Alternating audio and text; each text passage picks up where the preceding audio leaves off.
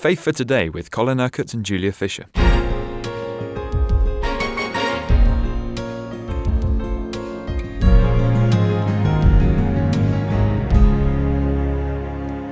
We're taking a close look at the moment, Colin, at the 7 churches mentioned in the book of Revelation to see in particular what they have to say to us today. We started on Friday with the church in Thyatira, and that's where we're going to pick up today, chapter 2 of Revelation.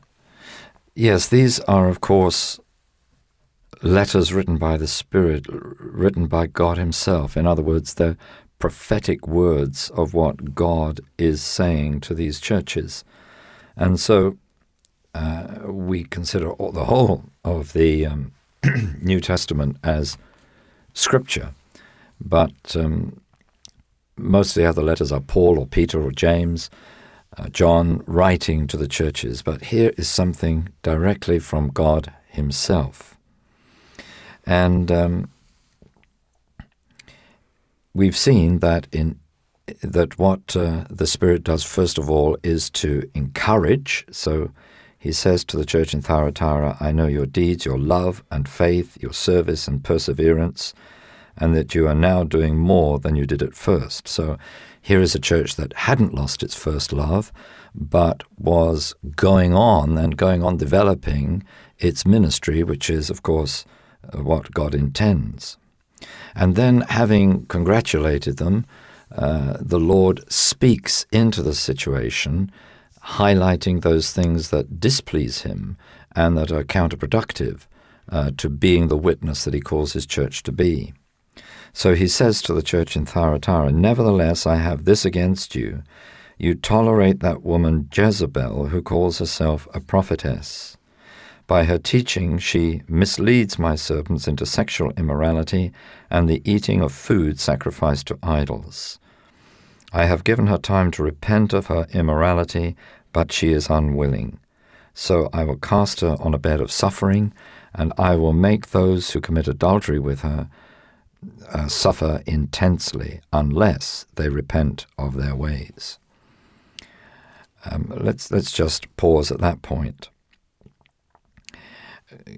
One of the things that amazes me about these letters is how there is such great encouragement from God, and yet at the same time a really intolerant attitude towards sin in his church. Now, I was making the point last week when we began to look at these letters that it's very noticeable when Jesus is preaching the gospel of the kingdom to those outside the number of his disciples, that he doesn't really condemn people for their sin. Remember, Jesus said, I haven't come to condemn, but to save. And as a result, he had the sexually immoral and the other crooks, if you like, swindlers, in his congregation. The Pharisees judged these people, but Jesus didn't. Now, of course, it doesn't mean that he condoned any of their sin. He didn't condone prostitution or the kind of duplicity that existed in the tax collectors or anything like that. But he was reaching out to them with the life, the salvation of God. And I believe we as the church today should not alienate sinners by giving them the sense that we judge them. We all know that everybody is going to come before the judgment seat of Christ. But we should be preaching the positive, good news of the kingdom, of what God wants to do, what God wants to offer, what God desires to give to people. We should be making people hungry for God, not thinking that we judge them and make them feel condemned. I feel very strongly about this. But when it comes to sin within the church, God is totally uncompromising. He says the sexually immoral will not inherit the kingdom of God, and nor will the swindlers and the cheats and so on, the liars. So we've got to understand that for God, he's reaching out into the world with the gospel of the kingdom, with his mercy, with his desire to bring people out of darkness into light. But once they know him, once they have received the Spirit, then God does expect of people a completely different way of life, a different standard of life. And of course, that is what he has made possible, first by dealing with all the negatives that can afflict us on the cross, and secondly by coming to live within us by the power of his Spirit. So he addresses any immorality that there is in these churches.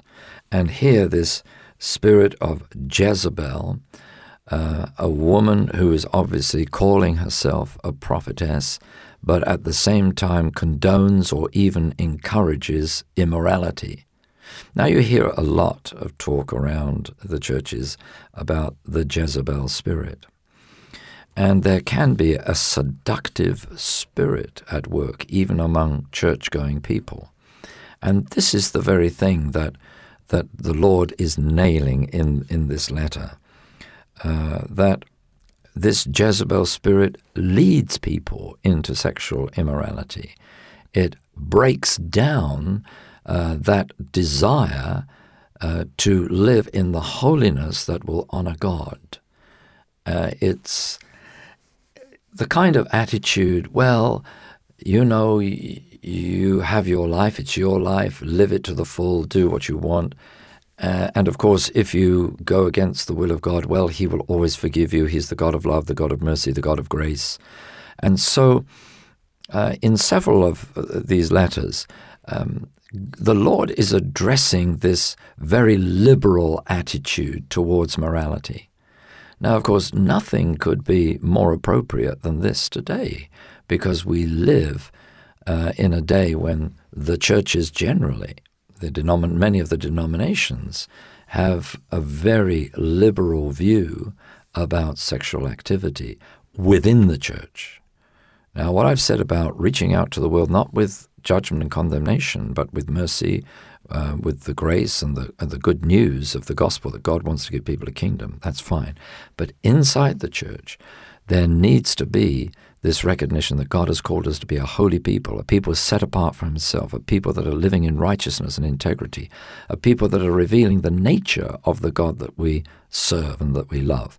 Because we can't speak one thing and live another. That is hypocrisy. And so really God is getting right to the heart of this hypocrisy. Now, what he is saying about this church at Thyatira is you tolerate this woman. In other words, you do not correct her, you do not correct the immorality that is going on. And this is where, sadly, many pastors and church leaders really err, and err seriously, because they know that there's immorality within the church, but they're too weak to confront it and to deal with it and to say this must not be. It is dishonoring to God. So this is a real wake-up call, if you like, to the church today. Clean up your act, because an unholy church cannot affect an unholy world, but a holy church can be leaven for good in the whole lump of the world. Interesting that it says in this letter, I have given her time to repent of her immorality, but she is unwilling. So there was a determination. This spirit of Jezebel is a determined spirit. It will not relent or repent. Absolutely. But you see, God is also saying that they are inviting judgment to come upon themselves. I mean, this is God speaking when he says, so I will cast her on a bed of suffering, and I will make those who commit adultery with her suffer intensely, unless they repent of her ways. And then he says, I will strike her children dead. Then all the churches will know that I am he who searches hearts and minds, and I will repay each of you according to your deeds. Now, judgment is real. When we transgress God's will and purposes, we invite judgment upon ourselves.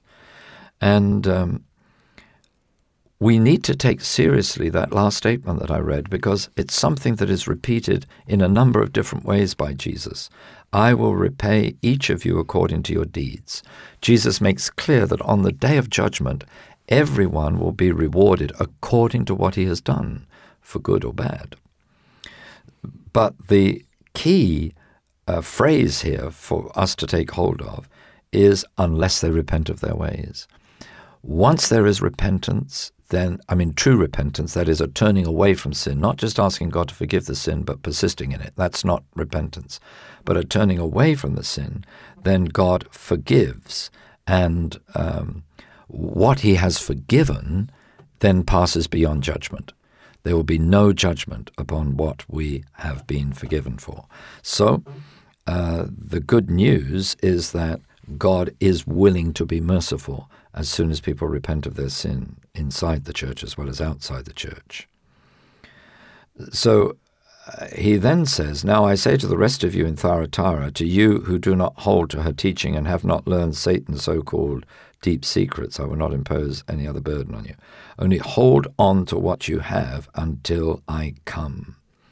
And you see, here is the encouragement to hold on in faith, to resist the temptation to fall into the same sin as others around you, to resist this kind of heresy that existed then and exists in some places today, where there are people in the church that say, well, of course, I have a deep, secret, hidden revelation from God. God has revealed to me things that he doesn't reveal to other people. That's the kind of teaching that sucks people away from the truth of the gospel and into all kinds of heresy and bondage. You've been listening to Faith for Today, presented by Julia Fisher. This program is sponsored by Kingdom Faith. For further information, visit our website, kingdomfaith.com.